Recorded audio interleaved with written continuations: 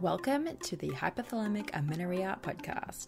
I'm Danny Sheriff, your host, certified fertility awareness practitioner, functional nutrition counselor, and founder of the HA Society, and of course, an HA recovery coach who has walked where you currently are walking. This is the place to come if you care about getting your period regularly. This podcast aims to educate, inform, and keep you motivated on your period and HA recovery track. So let's dive in. But last thing, nothing on the show should be taken as medical advice, so please seek the advice of your physician. Hey, are you trying to recover and maybe even fall pregnant naturally? I thought that might be you. And if so, we have created our best ever yet resource for you. Totally free. This is a masterclass. I've called it my masterclass because I have put everything into this, right? This masterclass is designed for you if you have HA or have had HA and are dealing with suboptimal cycles and you're serious about restoring those babies to full optimization and you want to create the ideal foundation for a pregnancy. This is going to be for you.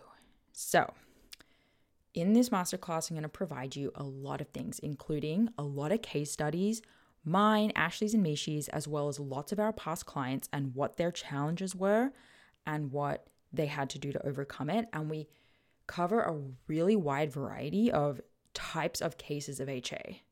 So everything from primary amenorrhea and missing periods for years and years to short-term amenorrhea and what we did to handle that situation as well, and how long it took these people to go from HA to pregnant with this system, and how long it took them to go from HA to ovulating, of course, with this system. So lots of information, lots of case studies, lots of stats.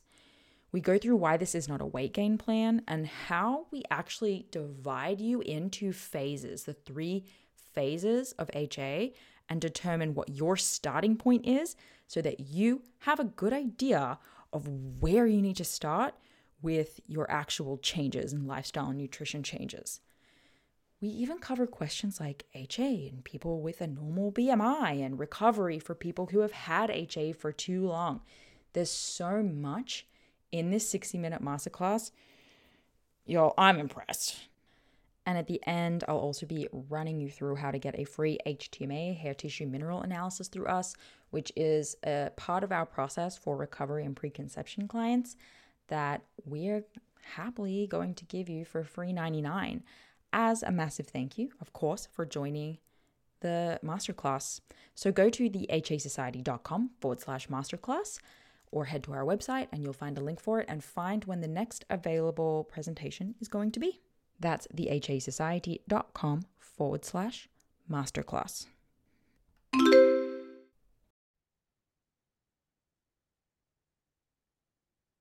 Hey guys, welcome back to the HA podcast.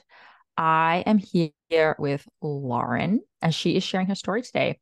I don't remember when I first met Lauren, but I haven't really heard much from her in the past year. She was a member of the group. We got to chat and just she showed up actually quite a lot. And so I definitely remember I don't remember almost everything from her story at the time, but I have no idea what's been happening since. And she reached out and kind of had some updates and was like, I think that it would be great to share my experience on your show. And I was like, absolutely, 100%. I would love that. So welcome to the show, Lauren. Thank you, Danny. I was like, I think that's pretty much the intro. I still don't know the details that you're actually going to be sharing. And I always love the opportunity, even though I've spoken to people, in and out of calls and through chats on Instagram. Like I get snapshots of what they're going through, but I don't always get to hear everyone from start to finish. So it's always really fun. So would you mind sort of introducing yourself a bit more, like where you're from, where your story begins, and just kind of take us through it? For sure. And thanks for having me. Um, I'm from Asheville, North Carolina, originally. Currently, I am living in Pensacola, Florida. I am Hmm. a lawyer doing what's called clerking for a federal judge. So I'm down here in Florida doing that job temporarily. I recently got married, which is super exciting. My husband is in the military, and he's also a lawyer. And Danny, I was Military telling you lawyer. before we, yeah, yeah. I was telling you before we started kind of just how grateful I feel like every day that I get to have this recovered life in which I feel like a whole person instead of just half a person. And as I tell my story, I think two things are really important at the outset, kind of establish. One is that I know not everyone with HA had or has an eating disorder. I personally suffered from anorexia, red S, orthorexia, a little bit of bulimia, like the whole nine. But I want to acknowledge that not everybody in this group, maybe not everyone listening, has an eating disorder or has been diagnosed with one. Um, Secondly, I'm also not really speaking to fertility. I know a lot of women kind of discover they have HA when they try to have a child, and that is not necessarily my story. We're actually trying actively to not have a child. So at the outset, I just kind of want to note this thing. And I guess do you want me to just start from the beginning, Danny? Is that good? Yes, please. Okay, cool. So I grew up in a home that had a general fear of like calories and fat and bigness. Like I had this sense from a young age that small was just better. Small was attractive, small was sought after. And I think part of that is because my mom is pretty tiny, by objective standards.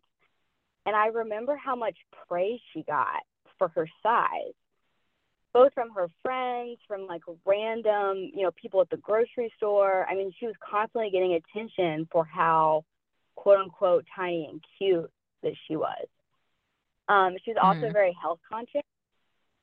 So I kind of grew up on the whole like Special K margarine situation. And I learned that. I learned like, you've got to eat low fat and then you'll be small and then you'll be attractive. That whole stream of logic was pretty present for me as a child. And one of my earliest memories with this like body awareness that I was thinking about as I was preparing to talk to you is probably from when I was like 6 or 7. I was in the church choir with like, I don't know, 40 other kids, like huge room of kids. And we would sit in these chairs and sing at choir practice. And I remember choir practice was in the summer, so I had shorts on. And whenever we would sit in the chair, my thighs would naturally kind of spread and appear like bigger than they actually were. And so I would ask the choir director in front of all of these other kids if we could stand up for choir practice because I could not tolerate the feeling of like looking down and seeing my legs appear quote unquote big. And again, that's probably when I was like 6 or 7. So like very young, I had this body checking, body awareness kind of situation going. As I got a little bit older, I became a competitive gymnast. I was always very athletic as a child. And I know how many of our HAers were competitive gymnasts. I think Mishi was one as well. You can correct me if I'm wrong on that. No, But, she is. She but was, yeah. Or at least college. Yeah. yeah, gymnastics is a sport that's, so hyper focused on the body, right? You've got to be tiny, you've got to be fit, you've got to be strong to be able to like fling yourself and flip and do all the things you need to do. And so I think becoming a competitive gymnast and the amount of hours I was spending in the gym as like a 9 and 10-year-old really started fueling this exercise addiction. Exercising became a way for me to manage this desire to be small, this idea that small was better. And so I was competitive for a few years. I did end up quitting the older I got in school, because we got to a point where I was either going to be homeschooled and continue competing, or be quote unquote a normal kid and go to school. And I wanted to be a normal kid. I missed having sleepovers with friends and going to football games and, doing that kind of thing. So in high school, I began running. I ran cross country, indoor and outdoor track. So I was running year round in high school. And I would say probably when I was about 15 or 16, about sophomore year is when the serious kind of anorexia and binge eating started.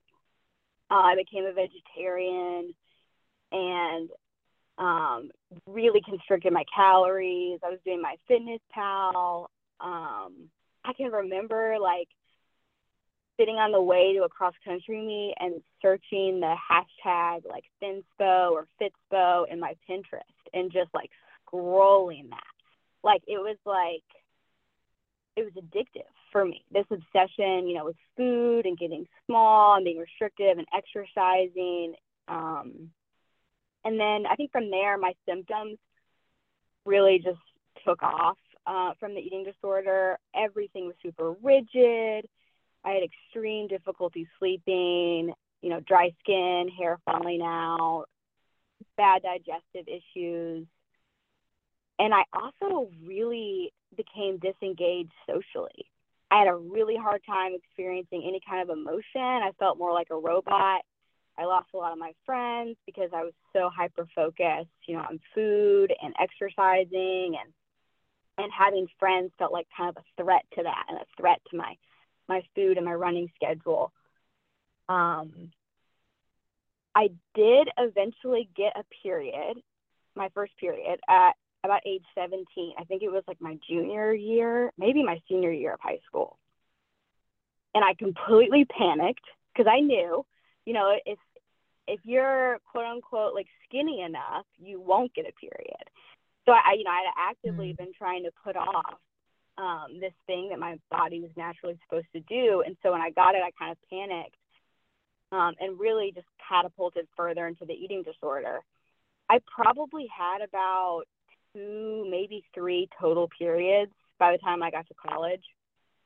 That initial one, and then maybe 1 or 2 more cycles. And I did choose to run in college. But of course, when I got there and I was, stick thin and didn't have a period, the athletic doctor was like, absolutely not. This is not going to work at the college level. You need to bulk up and you need to get a period, which in hindsight is really cool. That this doctor was like, hold up, you have an issue. This is not okay. This is not healthy for you as a Division I athlete. But what does he do but put me on birth control? He was like, this will give you a period. Take this pill. I'm not really supposed to do this, but it'll be fine. We just need to make sure you're getting a period. And then he also put me on the football player's diet, quote unquote. It was literally the same diet that the Division I football team had to follow. It was insane. It was I'm trying to even remember how many meals. I think it was 6 or 7 meals a day. Oh my God. I remember an example of a snack was a burrito. A literal I feel like rice. I've seen that. Cheese burrito. You know what? After training, go get a burger and a shake. You're like, okay. As your post-training snack. Yeah, it was crazy. It would be only 4 cookies with your lunch. It was insane. So, I tried doing it. I took the birth control. But I just wasn't running well. I don't know if it was the years in high school of eating disorder kind of catching up with me, or if it was this shift into, now I'm eating just like constantly to the point where I'm like bloated, full, uncomfortable. And running just really didn't work out for me in college. So I quit after my first year. And without that structure of having the regular exercise in my routine, that anorexia and the binge eating really started back. But this time it was on a way more acute level. I stopped eating gluten, dairy, sugar, and red meat. So I was really just eating like sweet potatoes, chicken breast, hummus, and broccoli. That was my food. That's what I ate. Now, I didn't run as much in those first years as I said I wasn't running well in college, and I just genuinely didn't feel good running. So I really focused more on restricting my food than I did on exercising in that particular season. But with the eating habits the way they were, I just kind of continued until people started freaking out. I got so skinny. I was like, there's a line between like acceptable, tiny, lean, fit, where people label you as like cute or even fit. And then there's like scary skinny. And I'll talk a little bit more about that line later, but I definitely crossed it. I was at the scary skinny stage. I remember having to wear like fleece leggings under my jeans. A, so my jeans would fit, and B, because I was freezing because I was so small. Again, like emotions were just non-existent. I was very robotic. Looking back now, like comparing my kind of emotional and hormonal state to where I was then, I mean, I was half a person, literally half a person. It was not comfortable, or like I wasn't enjoying my life at all. So I began to put on a little more weight, but I learned to kind of rock that line between where I could be socially acceptably tiny, but not scary looking. So I, figured out the exact amount of calories that I had to eat. And I also started running again at this point. So the amount of miles I had to run a week to basically be socially acceptably small. And during this time, I can remember going to several different doctors just for various things. And they all told me when I said, oh, yeah, I don't get my period, because at this point, I don't think I mentioned, but I had stopped taking the birth control when I stopped collegiate running. And each of them would say, oh, you'll never get a period. You're just so healthy. You run so many miles. Like, you'll never get a period. Don't worry about it. It's probably convenient that you're not getting a period. And I was just like, okay, great. And I love that praise, like, oh, you're so healthy. You're just so tiny and fit. And I lived for that. Then I went to law school. And again, the stress of law school really just progressed the eating disorder back towards the scary skinny line. And I kind of hit rock bottom, which is right before I found the HA Society, my second year of law school. I had like weeks of unexplained intense dizziness, kind of like a vertigo situation where everything was rocking. I was dizzy. It got to the point where I couldn't run, couldn't really drive because I was so dizzy. And one of my classmates actually took me to the ER. And when I was in the ER, I completely passed out. I guess they tried to take my blood, and of course I hadn't like eaten anything that day. So I passed out in the ER. I had this memory of all of these doctors and nurses like running in as my, whatever the monitor thing is in there is making the beeping noise. And, they got me back to being conscious and talking, and all of the personnel left the room except for one doctor. And it was this woman, and she said, you are extremely tiny. your heart rate went down to the 30s. Do we need to admit you? So, I mean, she was really, saying, like, if you have a problem, like, speak up now and we will get your help. We will get you help. But of course, I was so afraid at the idea of recovering and, having a normal body. I just batted my eyelashes at her and said, oh, I probably could eat a little more. You're right. I'll work on it. Well, another nurse came in eventually and said, we need to boost your blood sugar because you just passed out. Is there anything that you want, like, to eat? And I remember telling her, like, bring me the healthiest thing that you have because, I don't want to eat all this processed stuff and blah, blah, blah.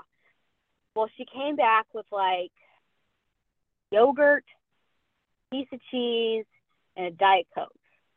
And I can remember sitting there and doing mental math, thinking, like, okay, I can have 2 bites of the yogurt. I can have 1 bite of the cheese.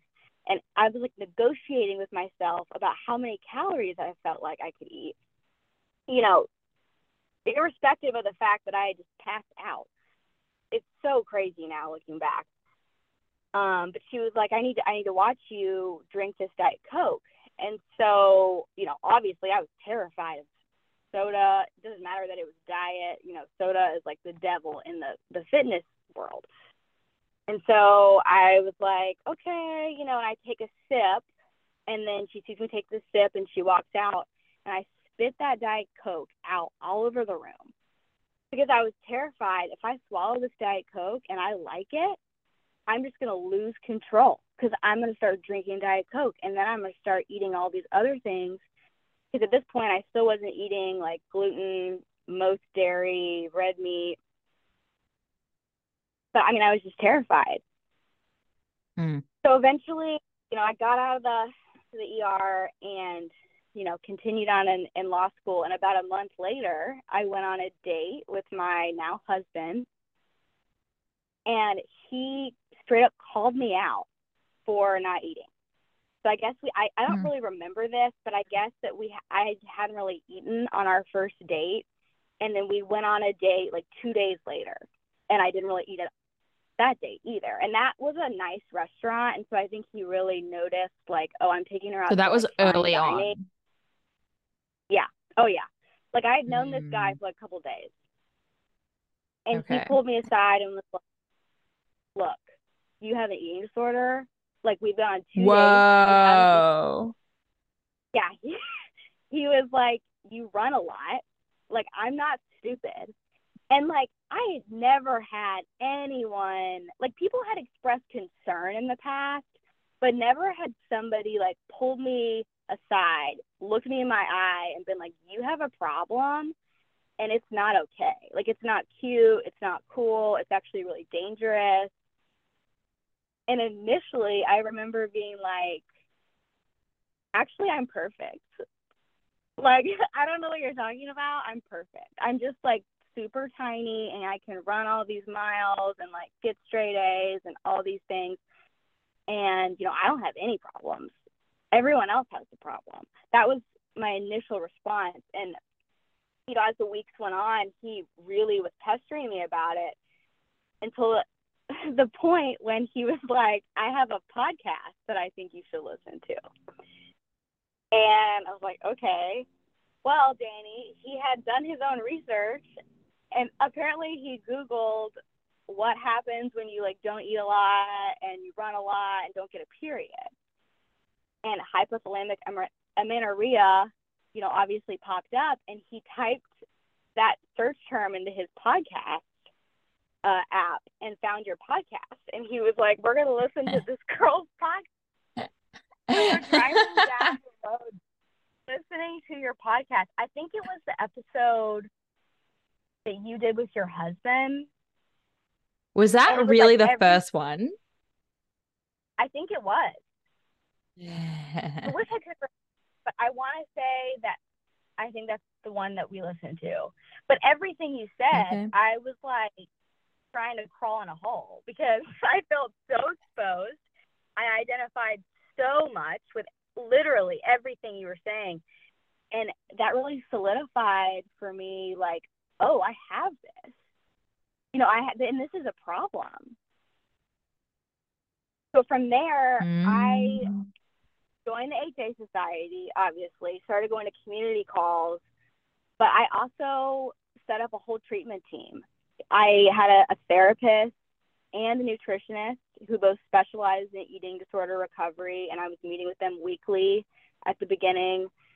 I think having that whole treatment team really helped me, because it was like I was getting the psychological element. I was also getting the nutritional element from the nutritionist, and then I was getting that communal recovery aspect from the HA Society.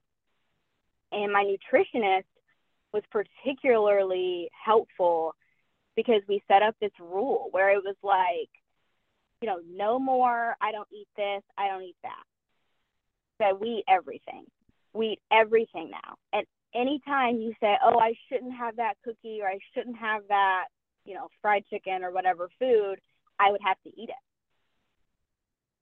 And so a couple weeks of going from broccoli to cheeseburgers, fries, pasta, like bagels, literally everything, I ended up getting my period back in I think it was 6 or 7 weeks.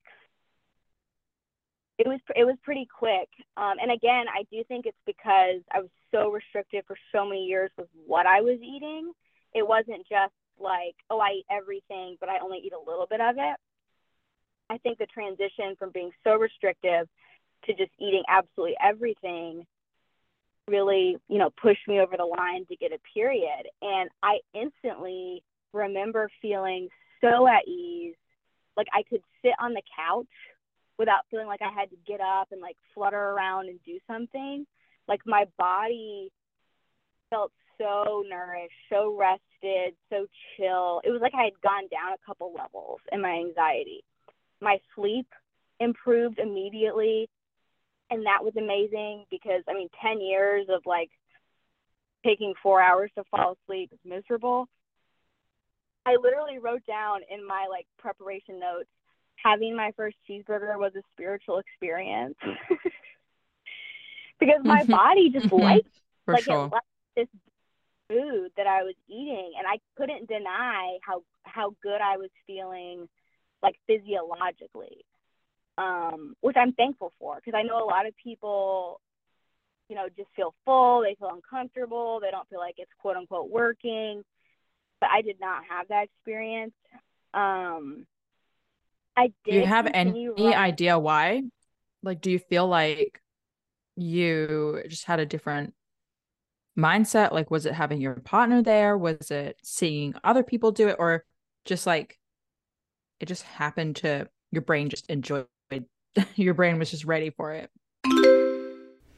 Hey, do you know what your blind spots are? As in, do you know what it is, what the thing is that is holding you back from getting your period back? Look, it could be an absolute plethora, cornucopia of things, but in our practice, the first place we tend to go is, what behaviors and habits do you have around food that you may be still doing? And these are called blind spots because we just don't necessarily always know that they're an unhelpful habit, or that it's something that we're doing, whether it be a subconscious or conscious need to control our food or our body, or whether it be something that you've just done for so long that it feels normal and like a preference even. We have created a checklist. It's a 3-page checklist that goes through food types, behaviors around food, and mindsets around food.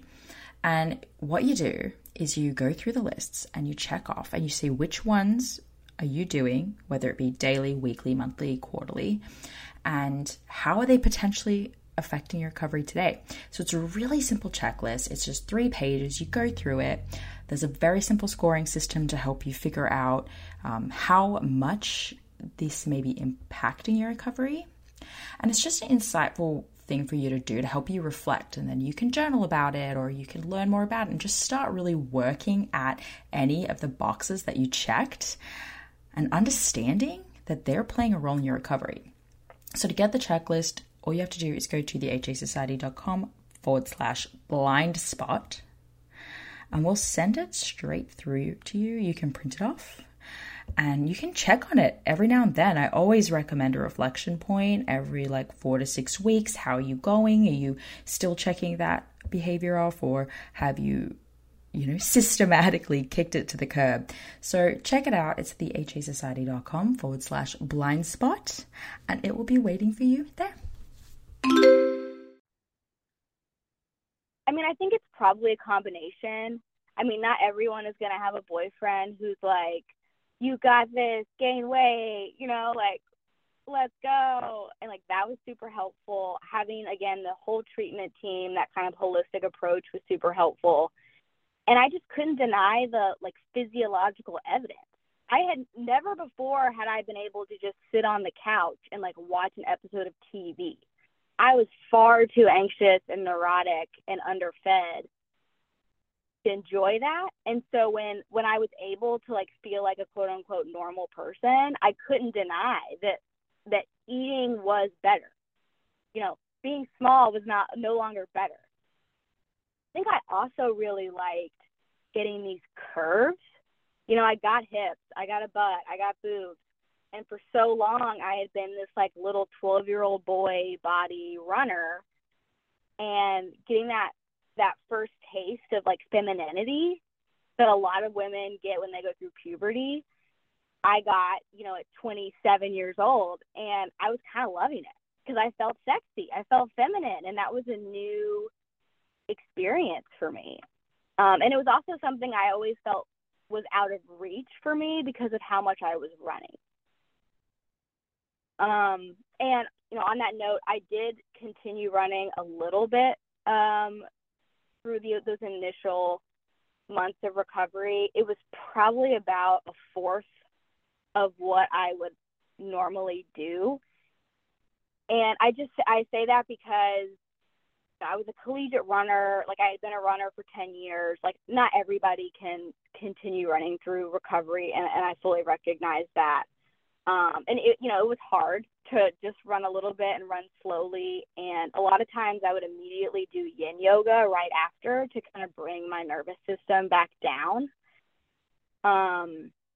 I actually also did a couple races with my husband. I didn't train for them, obviously, because the training would have been a little too much while I was in the middle of recovery. And I would carry my own fuel. A lot of people did not have a Nathan hydration pack stuff with snacks for, the amount of miles we were running, but I would, it was non-negotiable. I had to eat, I had to drink. And I never before would have been able to just show up to a start line without training. I was, again, way too neurotic and anxious for that. So this experience of life where I could just be let's go out there with my husband and see what we can do and just enjoy it, and run slow and notice things and laugh and enjoy being outside. It was a whole new experience. I did eventually have to buy all new clothes, and that was challenging, as it is for a lot of recovered folks. So there were definitely parts of recovery that were not as pleasant as others. But I've spent the last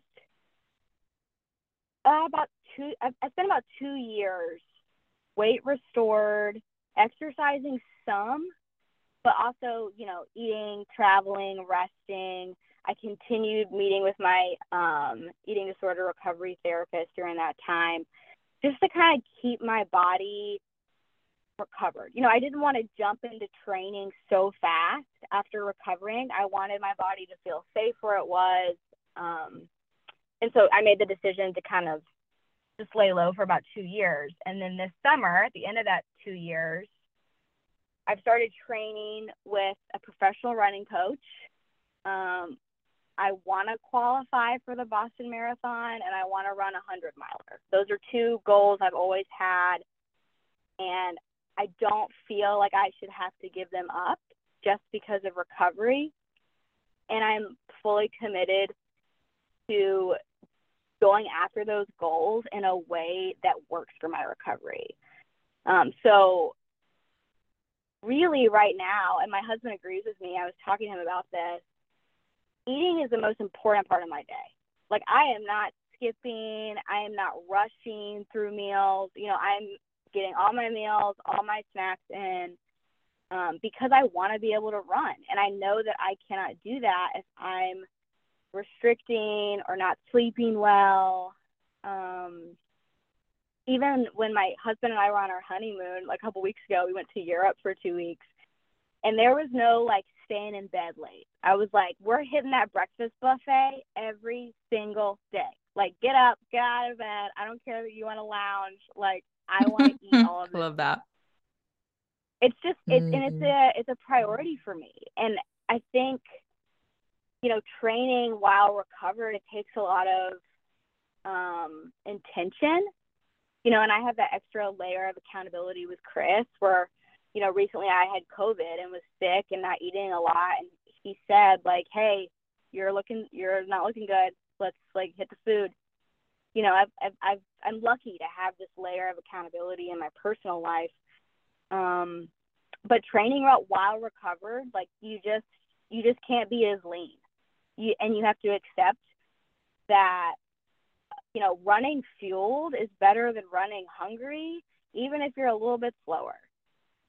And I still love the feeling of being able to finish a run and like I'm not dead because I've, you know, ate a snack beforehand and have electrolytes right after. You know, for so long I would run and then just kind of collapse because I was so dead tired. And this experience of training while recovered and fueled is just so special in that way. So, I mean, that's pretty much the gist of it. Like I said, I'm training right now first to try to qualify for Boston. That's the first thing on the list. And, you know, you just got to monitor the period and kind of see if anything happens. If I'm late, that's an indication I need to readjust on my calories. You know, you just got to be really cognizant and intentional about it. Yeah, look at your masterclass and how to do it with exercise if you're going to do it with exercise. I think you touched on really important, like you just made sure to insert really important points that I always have to pause and re-say, because when we talk about people who maybe exercised somewhat during recovery, which also huge emphasis on how like you didn't train for it, like you showed up to the things that were fun. And that's a totally different word. Like it's a totally different approach. And like everything you're saying here on like you just cannot be as lean as you want to be. And I think, you know, you had said something which I hear a lot, right? Which was, I just don't think I should have to give those things up.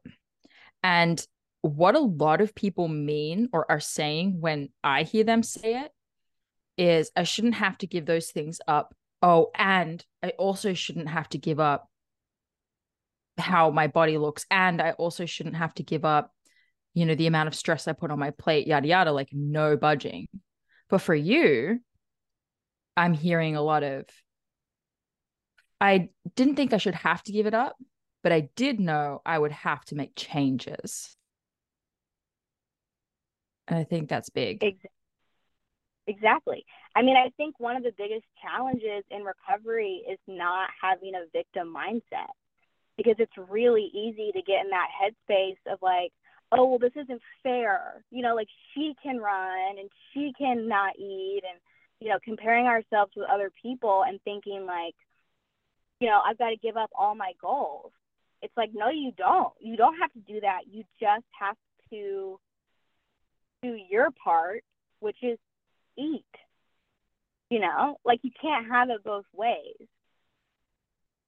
I mean, it feels really good to have some other people say that.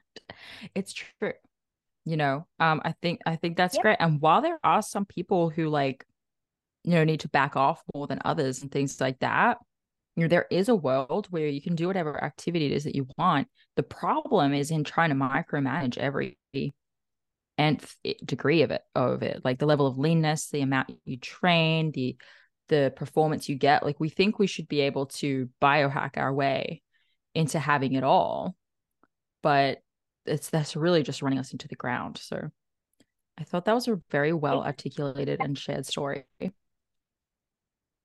Well, and I'm sure people would have looked at me when I was at a very unhealthy point, you know, without a period, my hair falling out, not sleeping, and thinking like, oh, well, she can do it. You know, she's running and not eating.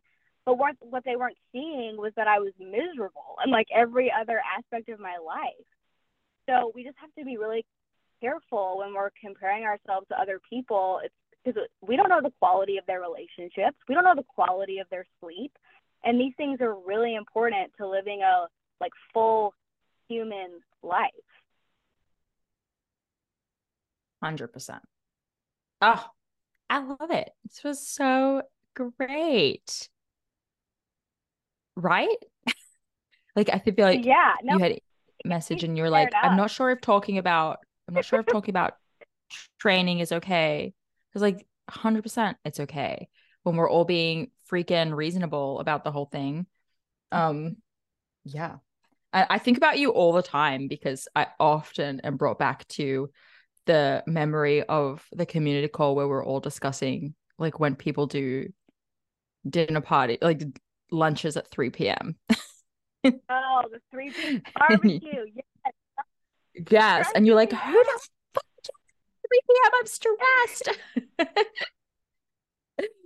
Oh, good Yeah, it's stuff. so Good cool. stuff. It's so cool to look back now because if I would get invited to the 3 p.m. barbecue, I'd be like, hell yeah. You know, like I would have no Right? thought about like, oh, well, should I eat like an early lunch or a late dinner or blah, blah, blah. I'll just like eat what's there when I'm hungry. End of story. You know, it's like I want to be focused on like the people I'm going to see at that barbecue and the conversations I'm going to have and like the memories I'm going to make, not like micromanaging my food schedule. Yeah. It's like one thought I might have is, well, I hope you don't make too much food because I'm probably like everyone's probably gonna have had lunch because it's totally weird to do a 3 p.m. barbecue. But I mean, I'm gonna show up and I'll eat if I'll eat what's there. Uh Oh, I forgot about people that, but that was awesome. As soon as I said it, everybody was like, "Oh my God, I'm anxious for you." You know, it was like this whole ordeal. It's funny. It's funny because that's my husband is who I was going with to that barbecue, and that was in the very beginning of our relationship. So That's yeah, I so mean, it's sweet. cool. I'm going to like repost that episode with Jake. I'm gonna bring it back up to the front because that's a really old one. It was. Well, you had just gotten started, really. I mean, there were probably like Yeah. 40, maybe like 20, I don't know, podcasts. Obviously I listened to all of them up until that point after I felt exposed from your conversation with your husband. But I mean, those were the early days for sure. There you go. Episode 48. The partner's role in HA recovery. That's so funny. Jake was so cute on that episode too. Bless all of the husbands and boyfriends. And just bless them all. No, for sure, for sure. Okay. Well, I loved the story. I feel like it was very entertaining the whole way through. A lot of drama, a lot of ups and downs. I think some big takeaways. And I don't know if you have any extras that you want to just, make sure get across to the ladies today. But I think a big takeaway is like you can have had an eating disorder and you can get through this and you can live a normal life, but you need to stop negotiating the process and you need to do it the full way and stop with the, well, I don't eat this and I don't do that and I just feel better this way, and just like stop bullshitting you and everyone around you, or else it's only going to prolong the process and you may not get the full result of recovery. That's what I get from your story. 1,000%. 1,000%. I mean, the negotiation, like we will go to great lengths to justify our behavior, especially when we have, like eating disorder. And you just got to let it go. You got to see it for what it is. And what it is that you're restricting food or increasing exercise to try to manipulate your body. And I mean, we can't do that. You can't do that if you want to train and if you want to have a full human life. Mm-hmm. Amen. You want to be a human? Stop with the rubbish. I love it. Lauren, thank you so much for sharing your story. It was really helpful. I really love this episode. I'm going to bump it up. I think it's going to come out on October 18th. So there you go. And word. Yeah, word. I love it. It's bumped up. And if there's any final word you want to tell the people, encourage the ladies still on their journey. I mean, I will say I learned about HA from this podcast about 3 years ago. And I am now on this podcast talking about being recovered. I mean, it's possible. Like it is within your reach, and there are tools and resources, and you can do it. Yeah, I never would have thought in the early days when I was listening to these podcasts that I would be like talking about how freaking awesome recovery is on the same podcast. I mean, it's wild. It really is wild. I'm very grateful. Yes. And there are other people listening right now. It could be you. It could be you telling your story. That's the magic. For sure. Yes, the magic. Well, this was great. This was amazing. Thank you, Lauren, for reaching back out after this time and getting to kind of hear an update on like how happy you are is so fulfilling to me. So I can't thank you enough. Just for coming on and letting me hear everything, let alone everyone else. Well, thanks for having me, and thanks for having a freaking podcast that my husband found. I know, right? Just it had the exact name he needed it to have to find it. That's for all sure, strategy. Sure. All right. We appreciate you. All right. Yeah, I appreciate all of you guys too. So we'll see you next week. Thanks for listening, guys. And I hope that you all have a fantastic week.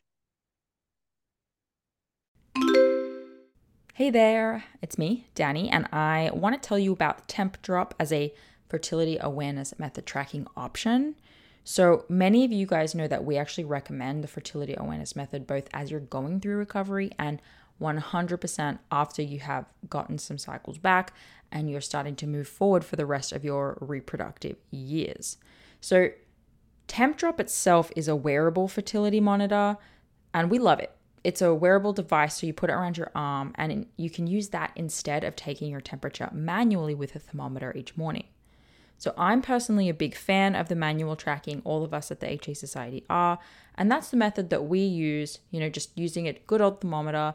We use that with our clients because it's the best way to use it as a diagnostic tool as a practitioner. And it's also the best way to ensure if you're trying to avoid pregnancy that you don't get pregnant. However, manual temping for many reasons is just not always an option. When you're in the middle of recovery, again, we do recommend manual temping, but once you're cycling, the Tempdrop is actually a really great hack. So it gives you basically everything you need to effortlessly track your fertility status, like where you are in your monthly cycle. So you wear the Tempdrop sensor while you're sleeping for accurate basal body temperature readings without the stress of early morning wake-ups.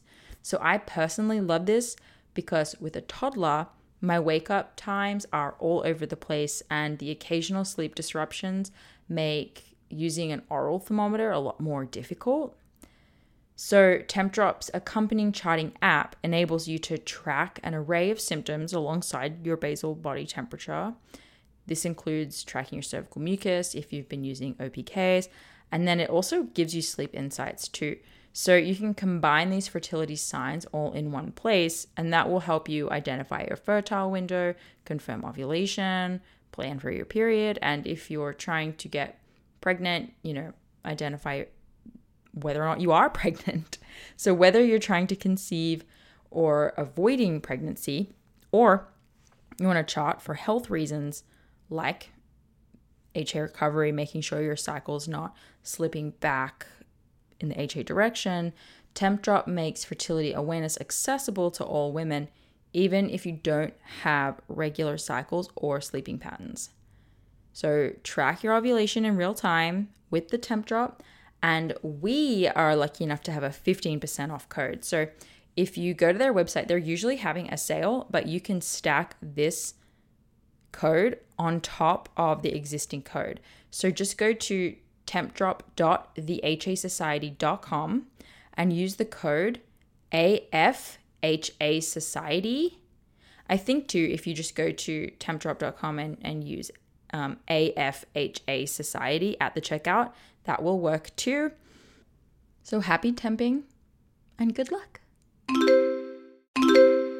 This episode is brought to you by Grassland Nutrition beef liver capsules. Did you know that in terms of nutrient density, beef liver actually blows vegetables and fruits out of the water? If you're a client of mine, you have already been instructed to eat beef liver either fresh or in capsule form. I recommend it for anyone and everyone who is, of course, dealing with amenorrhea and fertility challenges out there, but I may even recommend it for just everyone in general. Get your husbands on it, get your partners on it. If you have a history of HA and add on top of that maybe a history of the pill, maybe you've been pregnant before, through treatments or other, your body's been through anything, you're absolutely 100% dealing with a nutrient deficiency of some kind. And while it's true that testing is going to be the best way to understand those exact deficiencies, eating nutrient-dense, real food is going to be one of the most important next steps that you take with or without testing. So I've been using and recommending Grassland Nutrition beef liver capsules for years now. And the capsule form makes it so easy to get your liver in every day. And I appreciate the transparency of this product in particular above others. So in case you're wondering, it's completely natural.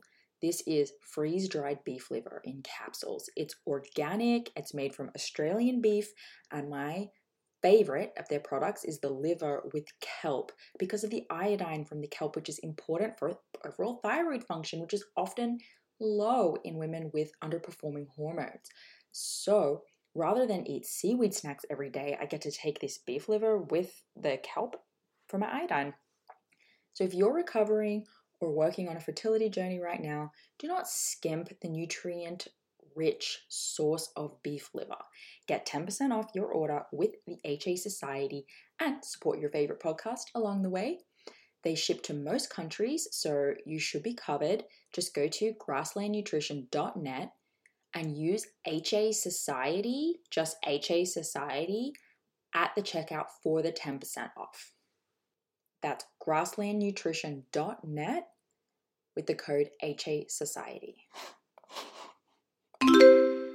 Thank you so much for listening today, guys. Please subscribe to the podcast, and if you could head to iTunes specifically and leave a rating or review, that would help so much because it makes it easier for other people with HA who are Googling around to find the podcast really easily. So if you do that, you're doing a service to all of the women